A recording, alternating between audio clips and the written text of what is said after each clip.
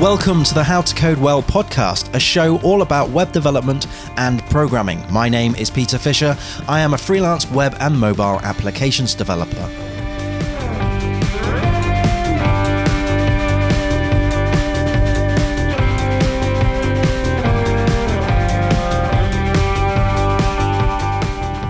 Hello coders, today we're going to be talking about the Drupal content management system. I'm joined today by Oliver Davies. Oliver is a senior developer at Microserve, a freelancer, a member of the Drupal Association. Oliver is also a documentation maintainer and a webmaster at Drupal.org, plus a co-organizer at Drupal Bristol, the PHP Southwest user group, and Drupal Camp Bristol. Hi Oliver, how are you doing? Very well, Peter. Thanks so much for having me on the podcast. No worries, no worries. Did you have a good week? It's been a long week, seemingly. Yeah, the kids are back in school this week. It was half term last week, so it's been getting back into the swing of things. Good. So, you're a maintainer at Drupal.org. What does that involve? So, initially I used to work on Drupal.org as part of the Drupal Association. I was on staff for the association a few years ago, working on new features and developer tools on Drupal.org. And then when I left, I sort of wanted to carry on being able to do some of that. So there's a volunteer webmaster team that I sort of volunteered to be part of. It's just dealing, I guess, with sort of spam in the forums, and maintaining sort of the running of the site rather than developing sort of new features for it. Cool. So it was just a way of me trying to sort of stay involved and keep sort of giving back. So you also do you also help with the documentation, right? So how does that when new features come in, how do you handle documenting those features? So I maintain sort of certain subsections to the documentation. Like PHP requirements is one of them. Some of the automated testing documentation. So I've got sort of set areas to cover, as well as sort of documenting my own sort of modules and themes that I'm releasing as well. So it's again very much a community-driven thing. I'll get sort of comments on the documentation that this needs to be changed or this needs to be updated now. Right. I'll go in and make those changes. Awesome. Documentation is such an important part of frameworks and of open source things, and keeping those updated is very, very challenging. How many people are on that team that you work with? I guess it changes from time to time. Like some people will come in, some people will go. I'm not sort of always doing it. I sort of come in and out myself and sort of work occasionally on it. I'm not sure what the exact number is. I think there's always people changing. Okay. Yeah. So there's also the fact that you are a webmaster. So does that mean that there's an element of DevOps as well that you work with? Not as much these days. When I was on staff, I would be involved in that side of things. So Drupal has its own sort of Jenkins-powered continuous integration system for running automated tests against patches. So that was developed partly by staff on the association and volunteers. Not so much on that side of things anymore, but it used to be. Right. That sounds awesome. How did you get involved in that? I guess some of it is being on staff, sort of do some needs must sort of situation. We had a few system administrators on staff at the time. I was there sort of primarily as a developer, right? But then I do a fair bit of system administration and then some Jenkins as well. So it was nice to be able to sort of cross over the two things, do more the DevOps thing. I guess it also helps as well working for Microserve, because am I right in thinking that they also are they're an agency for Drupal 8 and 7? Is that right? That's what I. Yeah, that's right. Yeah, so we're an agency and we primarily do provide services around Drupal. Right. So we've been doing a lot of work on Drupal 8 over the last couple of years. Yep. That's always been our focus, really, back since Drupal 5, Drupal 6 days. Okay, cool. How many people are working at Microserve? I think it's around 25, maybe 30, somewhere in that area. Wow. And so, what kind of stuff do Microserve do on a sort of a day-to-day basis? What are the projects like? Generally quite interesting projects. I've been working on a project for the last 12 months or so, working on a Drupal 8 commerce-based event management booking system. Wow. So it's for a UK charity, and the thing is primarily running events around the UK. Right. So some are free, some are paid, and this is based on Drupal 8 commerce. Okay. So each event is its own product, and then purchasing an event is an order for that product. So it's not maybe not a traditional use case for commerce, but it works well. Good. So Drupal it's a content management system, right? It's a way of managing content, I guess. I should say that I've had experience with Drupal, but on a very light level. So as a freelancer, some clients that I've had previously, they've asked me to sort of jump in and sort of tweak a couple of things here and there. I've never installed Drupal from scratch. Like, I've never created a project from scratch. So can you say how different Drupal is compared to other content management systems, i.e. Concrete 5 or something? Where does it differ? Yeah, it's also been referred to as a content management framework. That's also I've heard it mentioned. So I can't speak too much about Concrete 5, but I know sort of other CMSs, at least in sort of previous years, you sort of installed it, and then you had sort of what you had out the box. Right. And then to add anything more to that was quite challenging. You did through a lot of sort of plugins to get sort of what could be classed as fairly basic sort of content modeling, whereas Drupal has had a lot of that out of the box already. So it's more a case that there's a saying, I saw a tweet a while ago, a few years ago, and it was saying something like, if you want to build a CMS, use WordPress. If you want to build WordPress, use Drupal. So it's almost of a step back, so you can do sort of all your content modeling and building up all of your content types and fields at a Drupal level, and then that then becomes your sort of CMS. You're not locked into one particular sort of way of doing it. It is super flexible. Okay, so it gives you the framework to build your content management system in the way that you want to build it. Is that right? Yes, it's got a primary sort of notion of content types. Right. So you get a standard sort of piece of content, which in terminology is called a node, and then a node could be one of any number of content types. So the standard distribution comes with pages, basic pages, and articles. Right. But then you could add, anything else that you want. So it could be an event, it could be, a frequently asked question, it could be anything. It's totally in your power to add these content types to match whatever your content model is. Okay, so it's is it fair to say that it isn't opinionated in the way that you should be presenting data or listing data or where the data comes from? Is that correct? Yeah, it's probably fairly opinionated on the back end in terms of the way it structures all of your tables and all your database schemas. Okay. It does all that for you. So when you're adding a new content type, and then fields to the content type.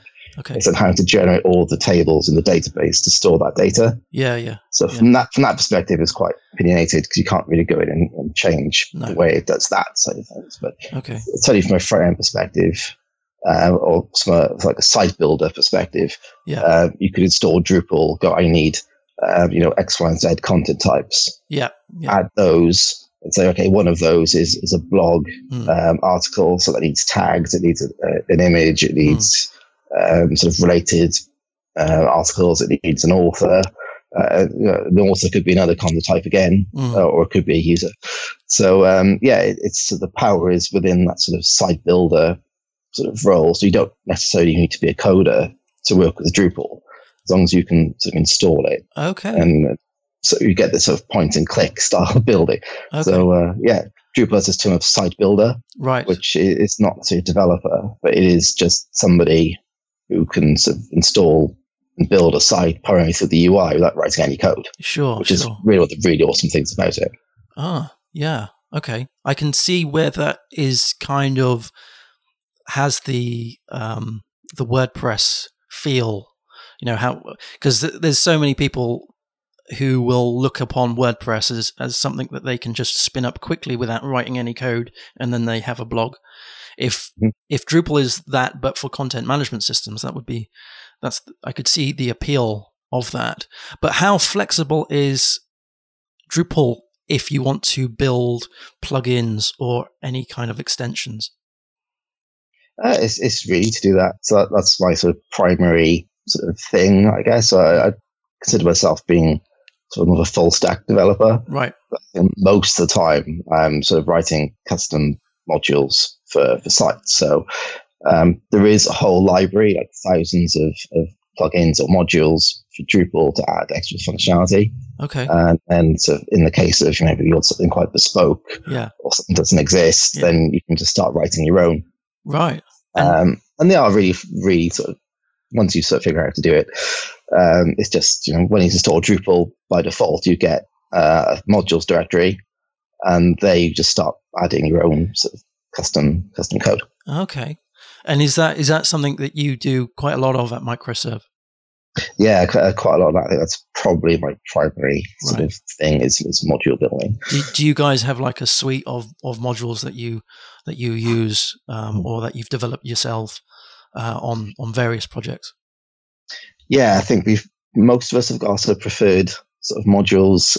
We've got a handbook, which is a Drupal site that we use internally. Okay. Or the whole of our documentation. So in there, we've sort of got some sort of recommended modules that we tend to use. Yeah.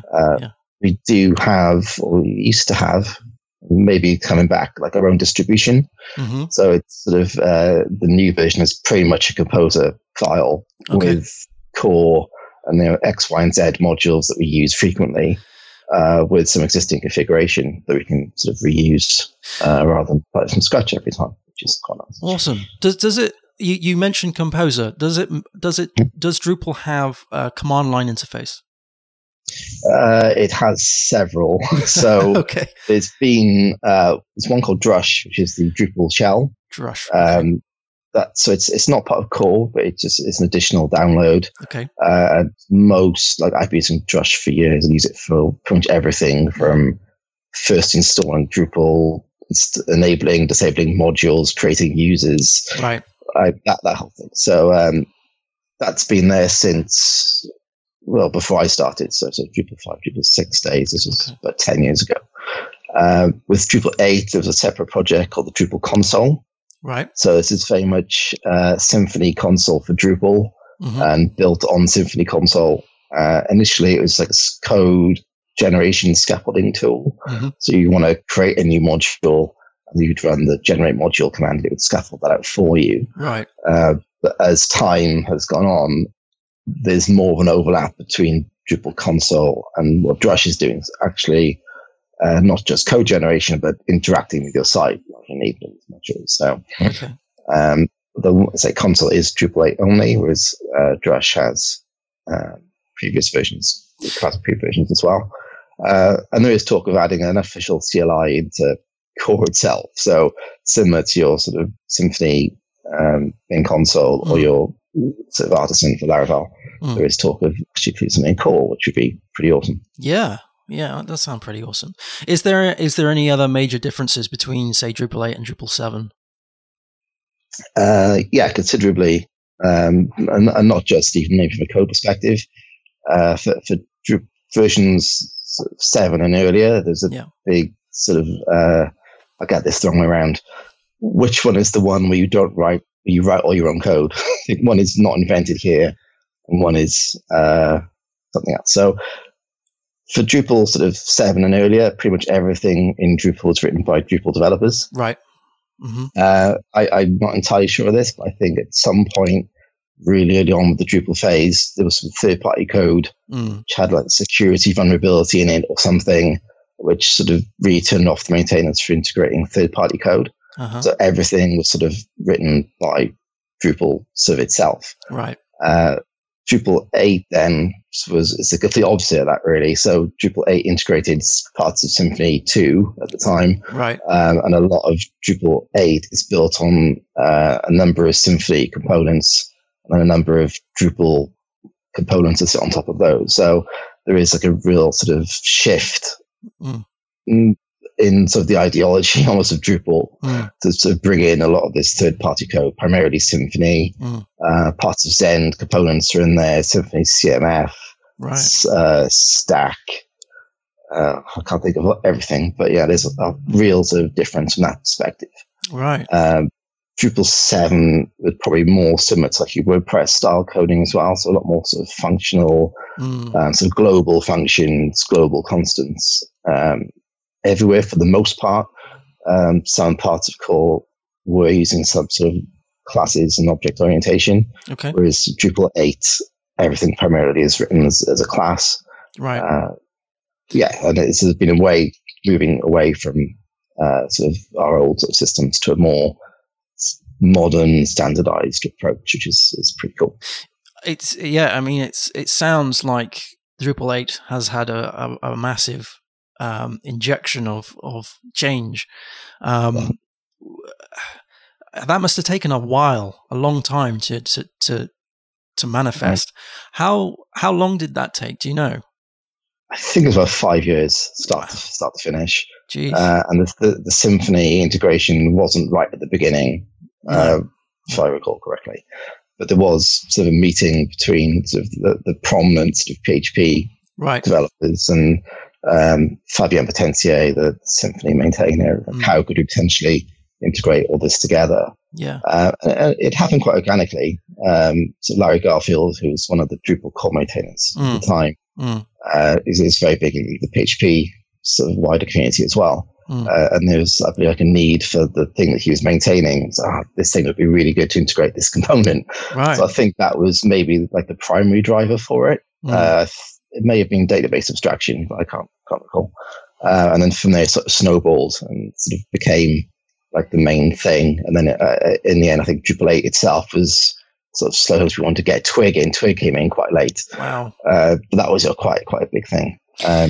Traditionally, like every major version's been more or less a rewrite. Yeah. From 6 to 7 wasn't too bad. 7 to 8 is quite a big jump.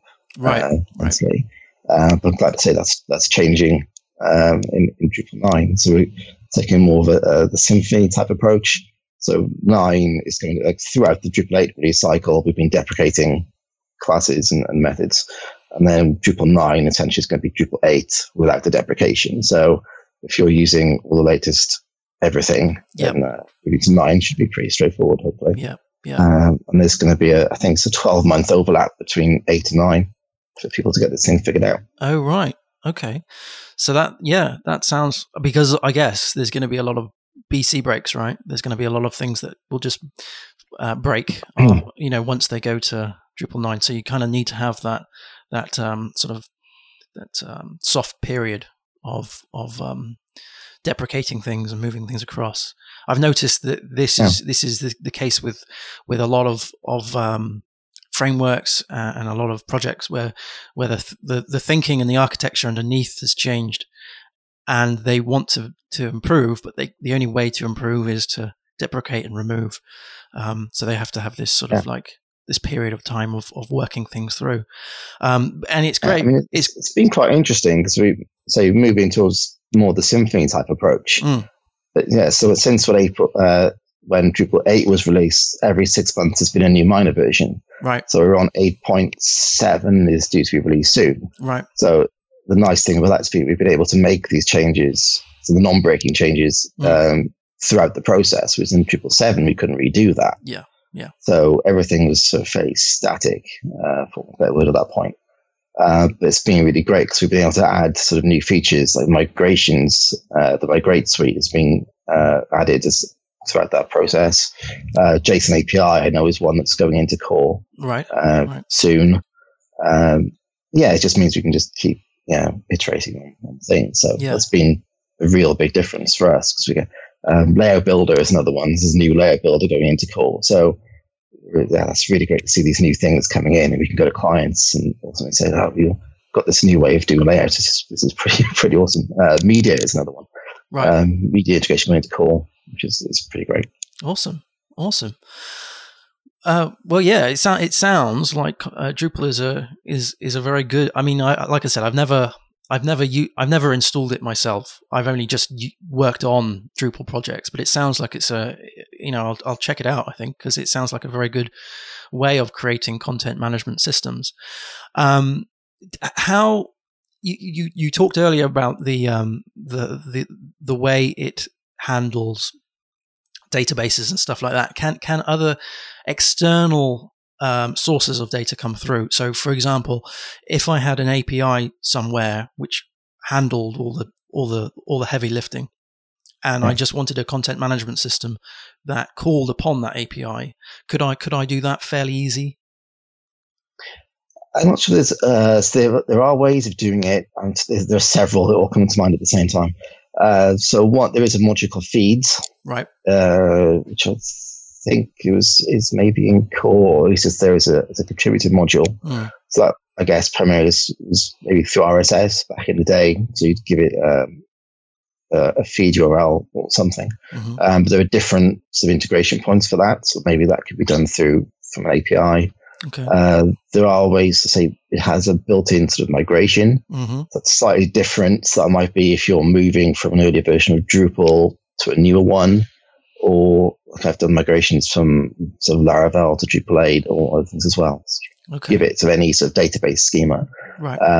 That I think is more of like a one-time sort of thing, just to get your data in there, rather than you could just sort of do it sort of as a periodic thing. If you wanted to, or you've also got the option of making a custom module as well. So I was trying to think of an example. We did some work on a site the year before last, where people would go to a third-party service, fill in essentially a web form, and when they submitted the form, it would send a big XML payload to various places, one of which being the website that we were building. So within that custom module, I was able to expose a route that accepted a post request.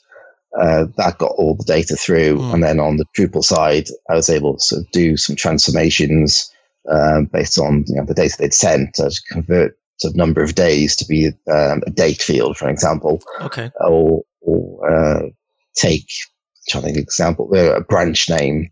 So maybe it comes through as the branch is Bristol. It's an XML, so just plain text. Well, then there I could do lookups to say, like, on the Drupal side, that's an entity reference. So an office is a content type, and then a job is a content type.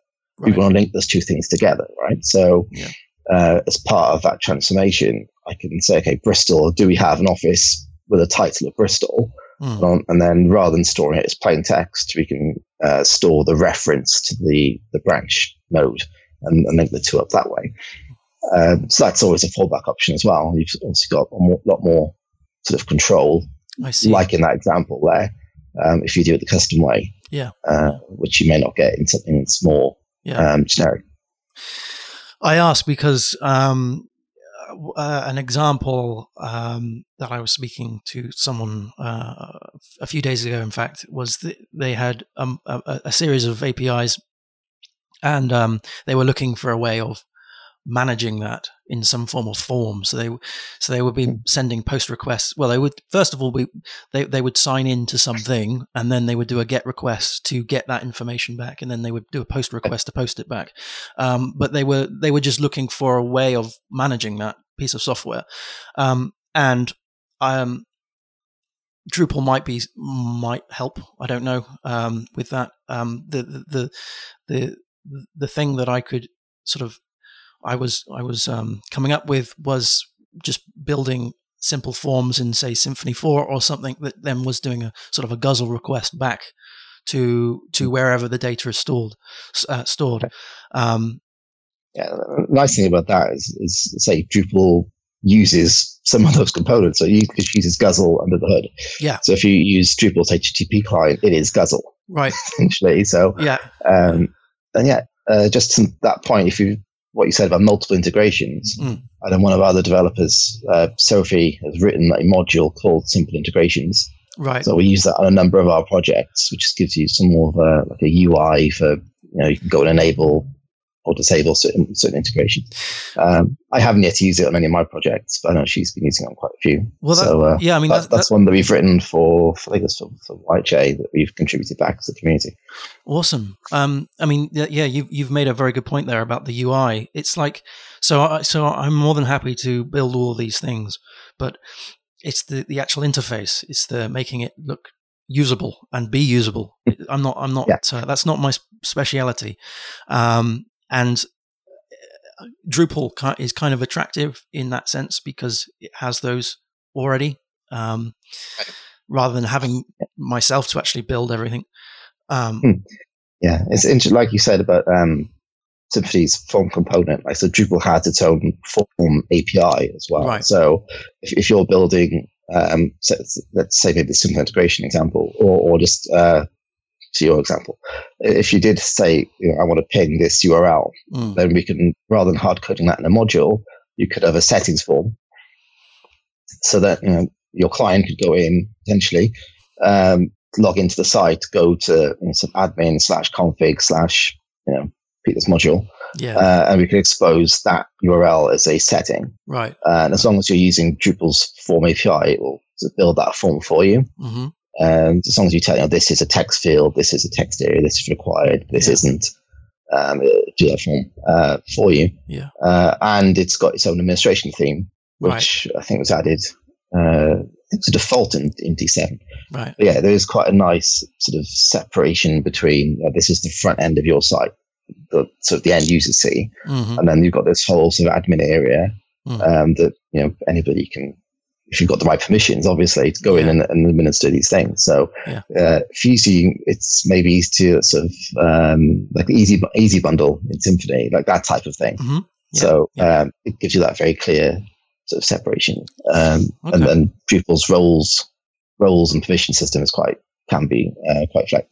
Right. I was going to say can be quite complicated, but is very flexible again in terms of this user has X, Y, and Z roles. Yeah. These roles have ABC permissions. So when this user logs in, they're going to see all this extra stuff that a regular user won't be able to see. So is that a bit like an access control list where you can sort of say this user has these roles and these roles are then associated to these methods or these rights to do with the system, edit, admin, add, delete, and so forth? Yeah. Yeah, there's obviously a number of this whole sort of matrix of checkboxes where you get to roles across the top and then permissions down the side. Yeah. So again, core will give you a load out of the box. Awesome. So you add your content types. Yeah. So let's say you've got to add a job content type. That will create a number of roles. Mm-hmm. So you've got to add job nodes, edit any, edit own, delete any. Yeah. It creates this whole sort of set of permissions for everything. Right. It's up to you then, sort of as a sort of administrator, to delegate those roles, to delegate the permissions to the relevant roles. Mm-hmm. So you could maybe have a job editor who can sort of add but not publish, or something else who can then, do the review, but then take it from draft to sort of publish mode as well. Okay. Cool. So let's move away a little bit from Drupal itself and actually start talking about the bits and pieces that you've been getting onto, because you've done an awful lot recently. First of all, you're a certified Drupal Grandmaster. What does that mean? It sounds cool. Yeah, it's interesting. What's the full title? Acquia Certified Drupal 8 Grandmaster. Awesome. That is a very good full title. It sounds cool. It looks good on the TV. Yeah. So Acquia Acquia is a company. Yep. That was founded by, I'm going to say this wrong, Dries Buytaert, right? Who's the original project creator of Drupal. Mm-hmm. So he wrote the framework initially.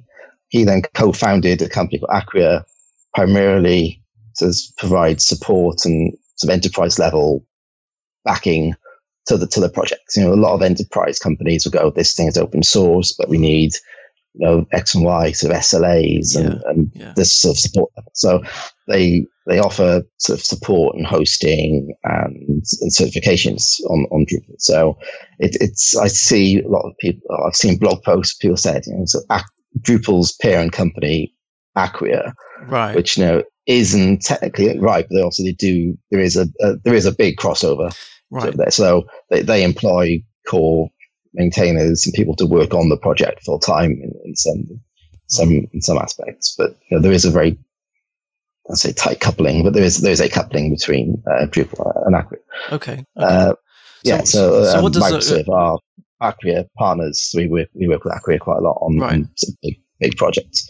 And part of that is their certification. So they've got different certifications for different versions.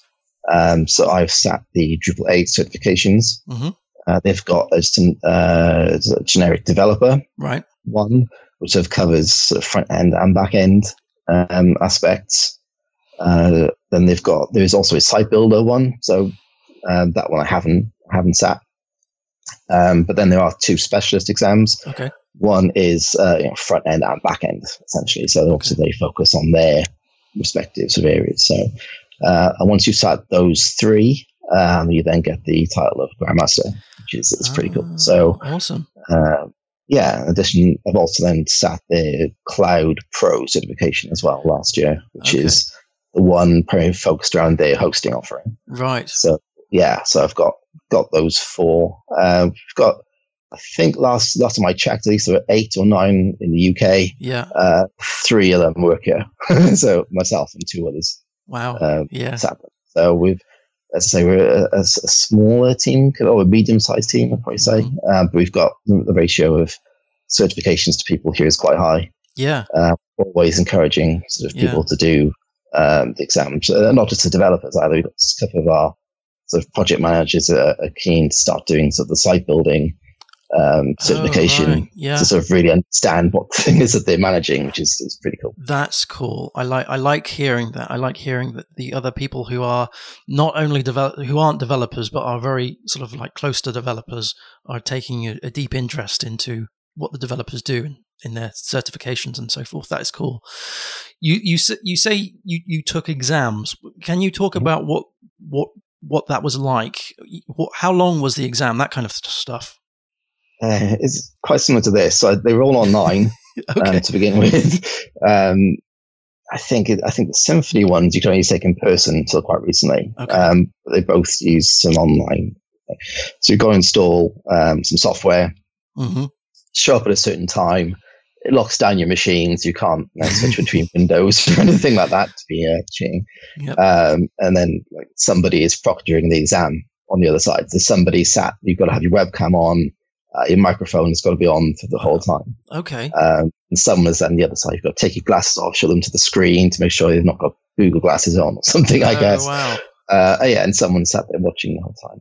I think it was like both, maybe they were all through like 90-minute exams, if I recall correctly. I think the site builder one is an hour, and then the others are also 90 minutes, I think. Gosh. So, they're pretty, I think there were about 60 questions, I think, in each one. Right. And the pass mark varies, which I found out afterwards, based on which exam you're taking. So, I should have known that beforehand, really. So, but they're quite interesting. Are they sort of multiple choice? Is it an interview in the sense of they are asking you questions, or is it like a Cody type thing where you're sharing screens and you're writing code for them to review? It's multiple choice, right? Primarily. So, it's one of sort of 4 answers, and it could be one or multiple, based on the question. Some of them are quite sort of not Drupal at all.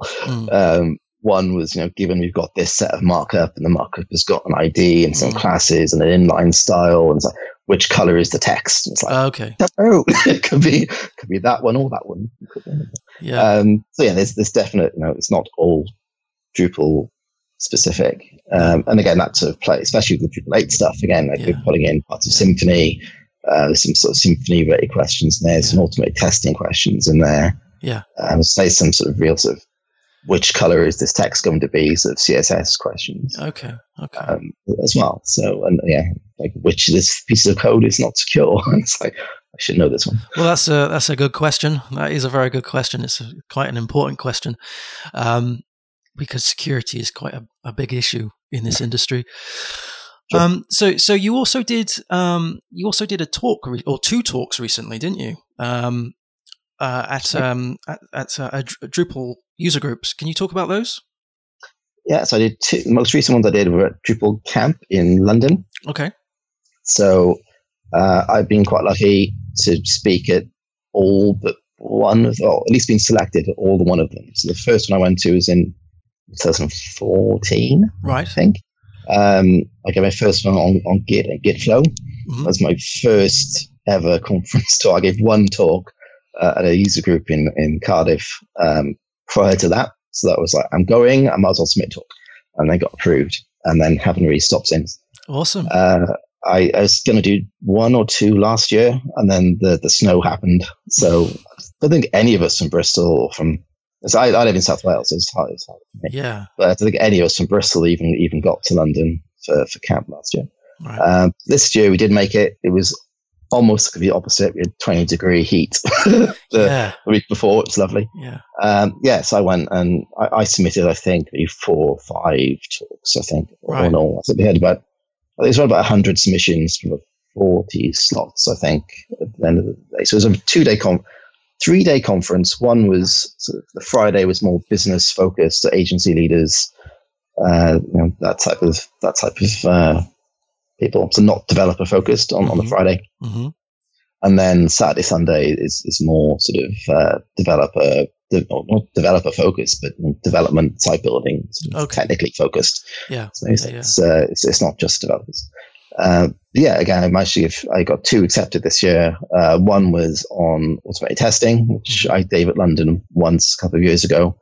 I did that one at Drupal Dev Days in Lisbon last year, most recently.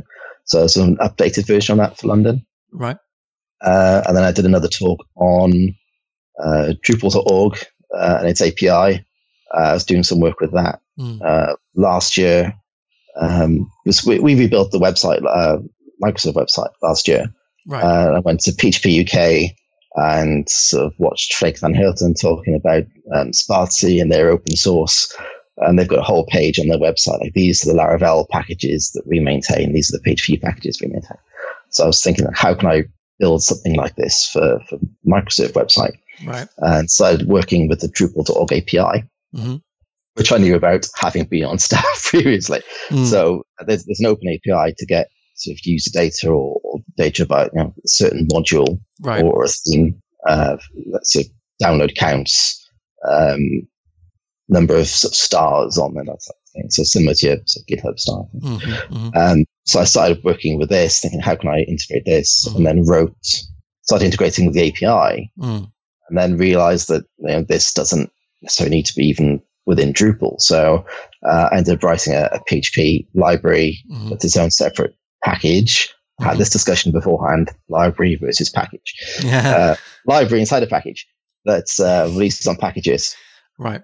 That communicates with the API, with Drupal.org API.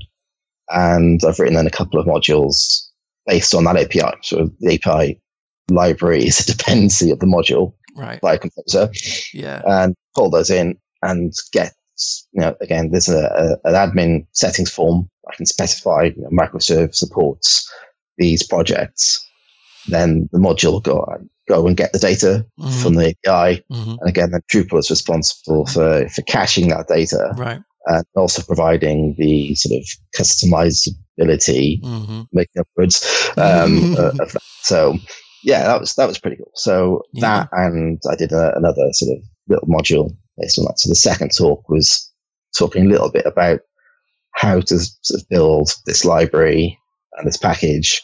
I did a little bit of a demo of that, ran the test for that, and then sort of did more of a demo of the actual module layer. And that's been something we've seen, like that's been happening within Drupal for like MailChimp has got a module that's built on their library. So it's been a thing for a while.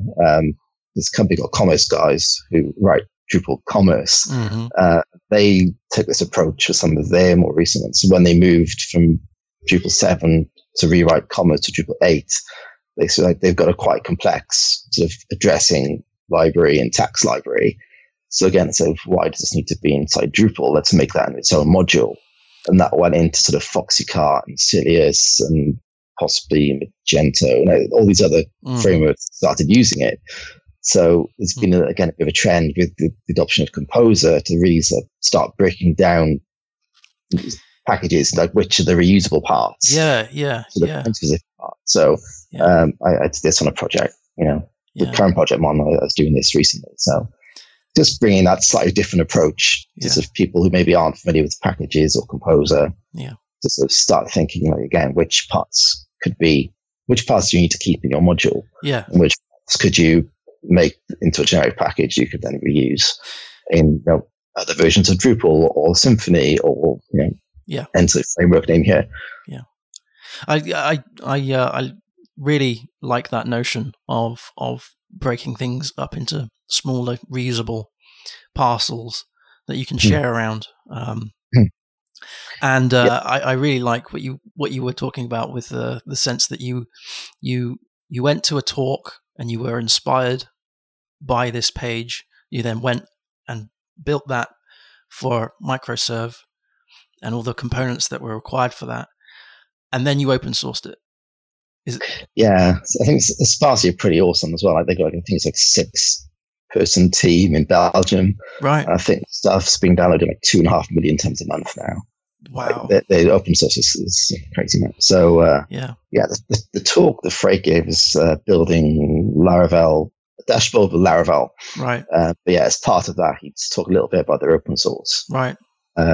And I was sort of familiar with Spatie. And that was the thing that inspired you to kick that off. Yeah, I mean, I've been open sourcing Drupal modules, for quite a certain amount of time. Sure. But it was quite nice to sort of bring that almost sort of company level focus to it. Yeah. So hopefully that's going to be going out because it's a selling point for them. Yeah. In terms of and also for us. And if we're going to a competitive pitch, you're the 10th Drupal agency we've seen today. What makes you different? Yeah. And that's something that we can call on to say, no, we contribute. There's a thing, Drupal is free and it's open source.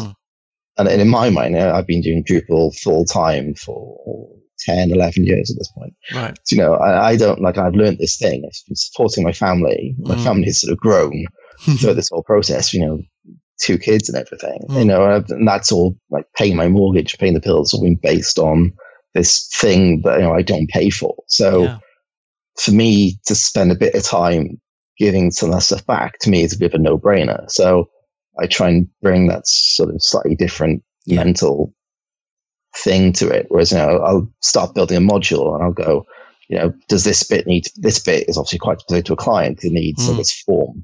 And this bit is because it's got to get stuff off a queue and do things, right? But this middle bit is generic. So why not, make a module out of it? Yeah. And so the last project, I think I made sort of 5 modules. Really? And sort of open source them. And one depends on the other, but it's just looking at a slightly different way.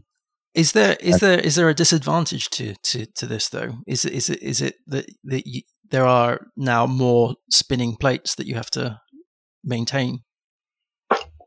Maybe to some degree. I do hear that sometimes. Maybe we don't have time to make that a thing open source, and maybe there's a point to that. I've been doing that for so long that it's pretty much second nature. I push it to a different Git remote and pull it into Composer, and it's more or less the same for me as it would be doing it in a module. I guess. But then I've been really trying to.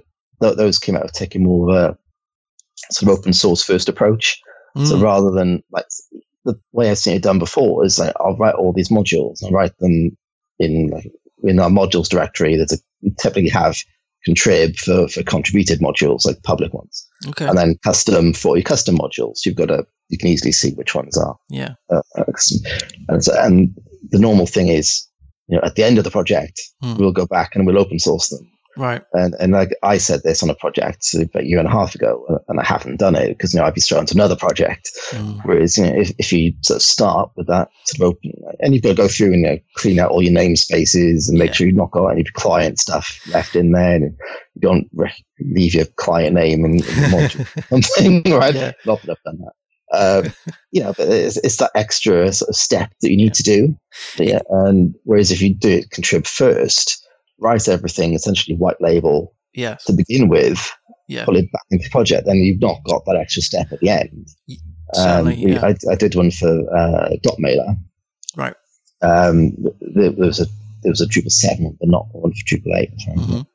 So there's quite a specific set of criteria for our client. So we need somebody to fill in a form and they get subscribed to this list. So I'm like, okay, I can do that. And that now is its own module. But what I've then got, I sit there and I'll think, it'd be good if it did this, it'd be good if it did that. I'd be driving home thinking it'd be great to do this. So I'll just start making issues. And they'll just put them in a queue, and each module's got its own issue queue. Right. So it'd be good if it did, X, Y, and Z. Or in the case of, I did one called System User. So if a user needs to create, nodes, or in this case, send messages, like which user does it get sent from? I don't really want to go hard coding in magic user IDs, which are going to change depending on the environment. I guess also you're forcing yourself to be a little bit more abstract as well, because you're not thinking about it in the sense of this can be used just for this single client. You're thinking of it in terms of, well, I could also be using this in other clients, and so let's sort of change our thinking from and have more of an abstract look upon the project, and also an abstract look upon the architecture as well. And I think that's we've got this list of issues or feature requests, and what we did was enough to come back to the time point. It's like, I'm not going to write the client wants this little tiny piece. I'm going to write the massive or signal dancing module. So I'll still write enough to satisfy that requirement. And then when we've got time, let's jump into that feature request list and start adding some new things. And we had a contribution day the week before last. Right. So we all not down tools because we had tools, but we worked on client work for the day. We worked on the actual modules. So when we came to it, we had a nice list of ones that from the stuff we'd already worked on, which was quite nice, or just ones that found a bug in a module that we need for project X. So we'll tag it as being a microserve issue. And then when we came to it, we had this list of issues ready to work on. We had a super productive day, which is really awesome. Yeah, I guess you really need to be hot on the testing when you're doing something like that. When you've got packages and modules and stuff that are shared amongst different clients using them in totally different ways, I would imagine you have to be quite cautious with testing and all of that jazz. One of your talks was on testing, am I right? That's right. Yeah. Is there, I'm assuming that Drupal can do all of the usual testing that the unit testing, integration testing, all that stuff, acceptance testing and so forth. Does it use can it use things like Codeception, PHP unit to do all that stuff, or does it have its own mechanism? So short answer is yes. So currently back in so Drupal 7 is sort of the legacy version. I think that's maybe the technical term for it. Okay. So that has its own testing built into core, which is based on a library called Simple Test, which is quite an old testing framework, which I think is pretty much only used by Drupal 7 at this point, as far as I know. I think the version in there is even sort of a forked version of that, possibly, I think. Then with so when we started moving after to Drupal 8, everything sort of came across as simple tests. Right. And then again, through the adoption of third-party components and code, PHP unit was brought into Drupal 8 core. Okay. And there's been this an initiative called the PHP unit initiative that we're migrating all of our tests and the legacy simple test system to running PHP unit. And this was completed, I think, last week. So there's currently no more simple tests in Drupal 8 core. Everything is based on PHP Unit. So awesome. It obviously uses PHP Unit for doing unit testing. It then uses Symfony's unit test, Symfony's PHP Unit Bridge, right, as well as testing for deprecation, and then does functional level testing again based on. It's not using Behat, but it's using part of the Behat Mink drivers to do browser testing and actually testing, sort of making real requests and responses. Yeah. Installs Drupal behind the scenes. You tell it which modules to install. So it's doing everything in sort of a very idempotent. That's not the right word. Like it starts with a new Drupal site for every test. Enables what you tell it to enable. Does your sort of setup steps. It creates your users. Does create your nodes and then run your assertions. Tears it all back down again and then does again for each test. So the functional test can be a bit slower because it's having to do this, before every test. Although it's doing sort of a minimal sort of bootstrap of core. But you are able to make sort of actual responses, request responses and things. And there is also, like an intermediate, like integration level testing with what Drupal 8 calls kernel tests. So again, it's not doing a full, it's sort of browser level test, but it is doing sort of integration level. So you can do get your service out of the container. And get your configuration. And so the other big thing for Drupal 8 was all of your configuration got exported into files. So it's a big config directory. Right. Sort of similar again to sort of how Symfony works, where you make all your UI changes in the Drupal admin. You then export that into files. Right. And like I say, in Drupal 7, this wasn't a thing. It was all sort of stored in the database. So for this module test, you're going to need X and Y roles and these fields to exist. So you can install those as part of your test as well. So they need more setup to do. You need to be quite specific. I want this module's config and this module. Whereas then at the bottom level, you've got your standard sort of unit testing level with all your mocks and spies and all those good things there as well. Awesome. Am I right in thinking that people who are new to Drupal should start with Drupal 8 instead of Drupal 7? Is that the preferred way now? I guess yes, probably. It's so. I'd say maybe even 12 months ago. Even now to a degree, it sort of depends on your requirement. So with the changes being quite significant between 7 and 8. Most contrib modules required, a total rewrite of everything. So, especially, let's say 12 months ago, 24 months ago, you'd need, I was looking at work we had a brief for a client, and I looked at it and went, this is the list of modules I'd use to do it in Drupal 7. A third of those don't exist yet for Drupal 8. And another third are pre 1.0, so they're also maybe alpha or beta or development versions. Okay. So in that case, commerce was a big one for me for a while. Right. In that case, maybe you want to go and use 7. Maybe there's still a scenario where that is the case. These days, I think there's most stuff. There is a version of 8, or there's an equivalent. Okay. So it might be the module A has been replaced by module B, but they do more or less the same. I see. Thing. As I say, Drupal 8 is sort of the current version, and that will be going to 9, I say 2020, I think.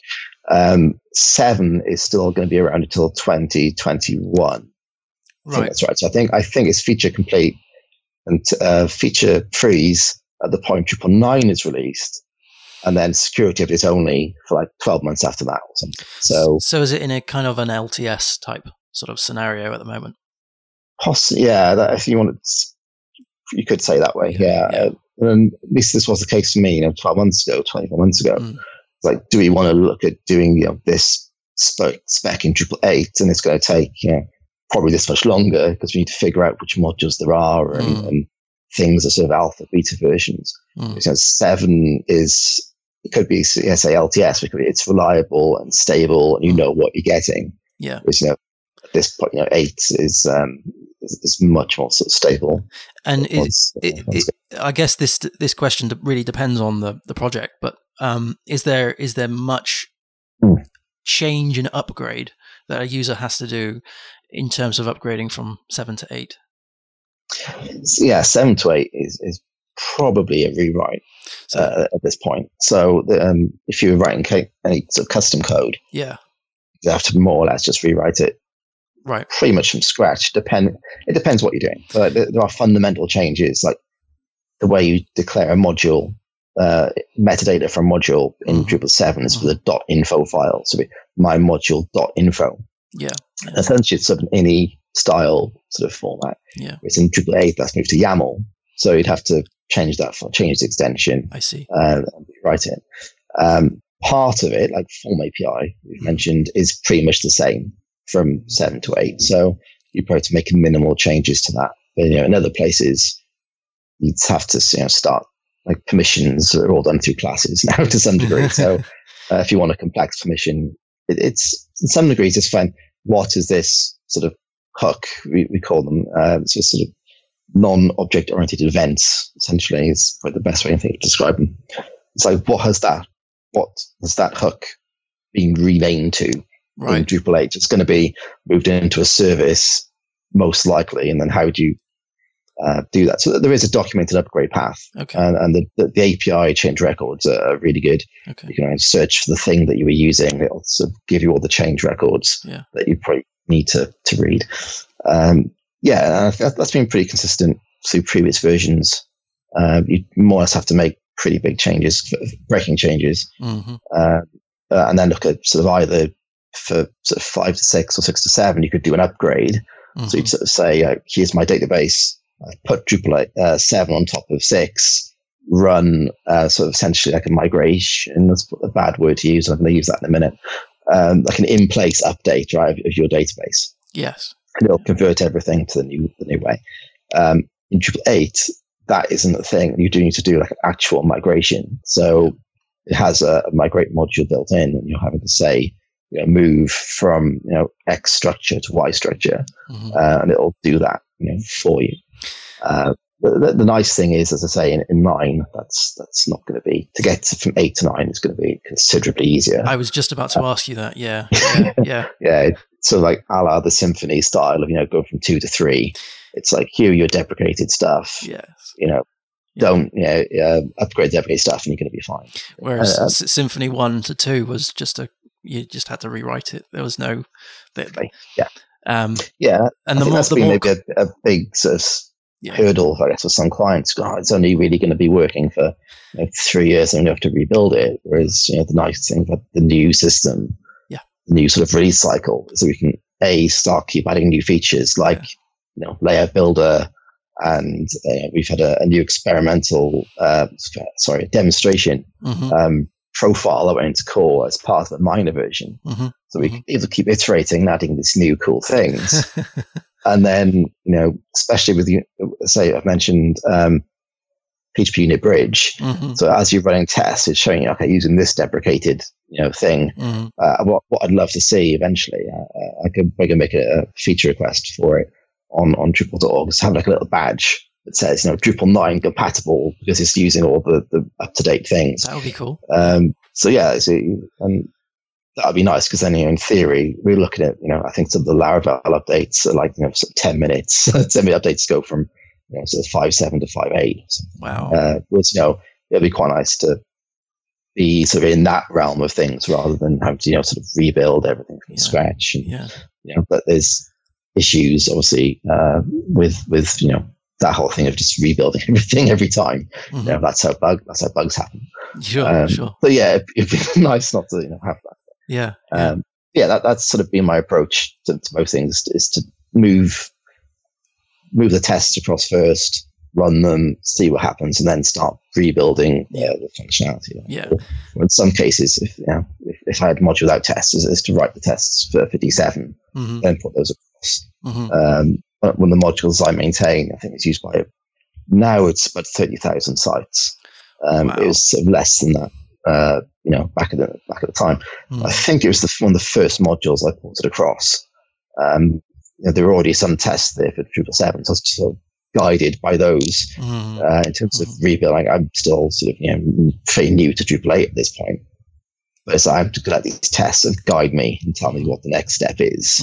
That's quite a nice way of doing it, and also stopping regressions happening as you're applying. People are submitting patches for feature requests and things. So so testing has been quite a turning point, I think, for me. It's mentioned in PHP community a lot. Like we're all writing tests, aren't we? Sort of scenario. Whereas we should be. We should be writing tests. Yes. I think Drupal in some ways is maybe still catching up a bit on that. Yeah. Core have got it so that Core has, if you want to submit a patch to Core, it's got to go through gates, essentially steps of things. One of which is testing. So essentially, new features have tests. Yeah. Bugs have tests to stop the regressions going back in. So Core is in a good place on that front. Every contrib module, is its own open source project. It's very much up to the maintainer to then go in and sort of write tests or not. And we've had issues where people have submitted a patch to fix a bug, and then it's then stuck in a needs test state because then people want the test to go along with it. Yeah. Which is great for me because I'll just go through the list to find stuff that need tests and I'll submit them. But yeah, there was a case recently. So I started writing a book called Test-Driven Drupal, in which I'm building a conference site using test-driven development. Right. And I'm using a module within that called using a module within that as part of this. And I was writing my tests, and I couldn't get something to work the way I thought. It's like, why is this thing not passing? And I was like, I'll go and take a look at the modules, the tests within inside the module. Which that's great from the documentation perspective. It's like, how is this thing supposed to work? Right? Yeah.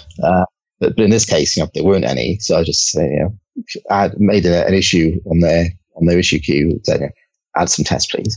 And then within the process of me writing those tests, I figured out what I need to do to make mine work. That's quite nice. So it is still, it's up to each maintainer to write their own tests. Yeah. It's up to that maintainer to enable Drupal CI to run those tests per patch. Yeah. I think the trend is going in the right direction. Right. Where I think part of that is maybe because of that release cycle. So, I say every 6 months there's a new version, and this shouldn't be breaking changes because these are minor. But I think it's fair to say we were new to this right at the beginning, so there may have been a couple here and there, maybe. Compared to Drupal 7, like you could write code on that, and because that sort of API isn't changing, or that code base isn't changing, you can be confident that your module's still going to work in 5 years. Yes. Whereas, potentially, who's to say that, adding layout builders is going to break your custom thing? So there could be conflicts between core or between core and your contrib or your custom code. So I sort of look at it now going, there's maybe a 6-month shelf life potentially, or I may need to revisit it within 6 months. Yeah, testing. That's where the tests have been really important to make sure core isn't breaking my stuff or vice versa. Yeah, tests give a level of confidence, and I like to identify what tests are available when I choose various open source things. But you're right when you said that lots of modules don't have all the tests behind them. This is certainly the case for things like WordPress, where you're looking at a plugin, but you don't know how that plugin is going to be acceptable in the whole testing sort of sense. Now, you mentioned that that you're writing a book. What's the book called? So it's called Test-Driven Drupal. Test-Driven. So I'm playing on the test-driven development TDD theme, just swapping out the last word. So awesome. It's been something I've wanted to do for quite a while, and I've had a few ideas of what could I maybe write about. Yeah. And sort of one day to just bit the bullet and set up a MailChimp list and sort of made a little landing page on my site and sort of thought of, these are the things I want to try and cover. Right. Yep. And then, I've mentioned it, but I'm giving talks on testing and writing a few, quite a lot of articles on my site about Drupal and PHP and testing and Git. So it's been sort of a little bit on the back burner for a while, and then sort of had some time off for Christmas, sort of evaluated what I was going to do. Mm-hmm. And so I think maybe I need some sort of example thing to build. Adam Wildman's test-driven Laravel is based around building this sort of ticketing application for gigs and things. So think of something I could do maybe on that front. So I think I've settled on building a conference website, which like that covers most of the things that I was hoping to cover, and will come in handy for building the DrupalCamp Bristol site soon. So I think that's what we're going to do. I was driving home then that day thinking all these ideas going around. I did sort of think of this and think of this and think of this. And then just got home and did this big brain dump into Todoist. Right. So I've got all these to-dos. Right. The things I want to try and cover. So that was quite interesting. Probably with quite a lot of context. There's some of the less code things. So like, which test do I start with first? So that became a bit more tangible. I think now I've got an actual sort of example of a criteria. So I've built most of sort of the call for papers side of things, actually submitting submissions, and you can't submit multiple submission. So I can't submit after a close date, and you can multiple speakers, and you can only submit sessions with which you are a speaker. And so just again taking these sort of little sort of acceptance criteria type things. And it's surprising how sort of quick you can get. So, okay, I've got this little thing I need to do, and I'll start by writing some tests for that thing and go from there. Awesome. It's I'm building that up again sort of slowly. I think I've gone up. I think it's like 110, 12 people or something. But a couple of new signups after DrupalCamp in London. Right. So I need to start sending out some updates and things, even if it's just I'm doing this.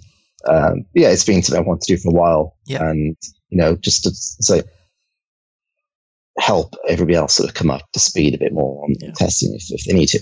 Yeah, and if any of the audience here wants to join the mailing list, what's the URL? Go to testdrivendrupal.com. Testdrivendrupal.com. Yeah, and that'll just go to the landing page of my site. That's where I sort of cover a little bit of what the intended sort of list is going to be. Going to do a bit of updating on that now. I think I've settled on the conference theme, make it a bit more contextual. And there's just a form at the bottom.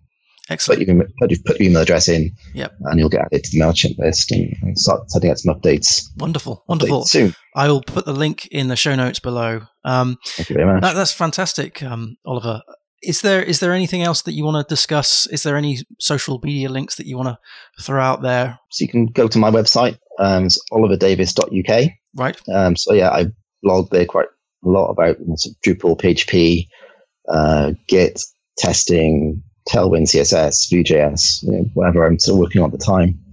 I'm OP Davis on Twitter, GitHub, Drupal.org, pretty much everywhere. So follow me on those places. If you're in the area, come to PHP Southwest. Yes. Got meetups we do every month, and the Drupal Bristol meetups. I'm normally at both of those events, and I go around to all the other ones. So if you see me at an event, PHP meetup, conference, DrupalCamp, DrupalCon, say hi. That'd be awesome. Awesome. Oh, check out Microserve.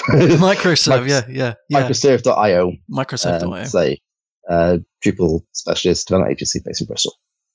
Well, thank you ever so much, Oliver, for coming on the show. I know that you're super busy, and it's we're both in the UK, and it's gone past. It's quite late, so I appreciate you coming on and speaking about Drupal. Thank you ever so much. That's all right. Long time listener, first time contributor. Thank you ever so much for watching on the YouTubes and also listening on the podcasts. Happy coding, everyone, and I'll see you again soon. Cheers. Bye.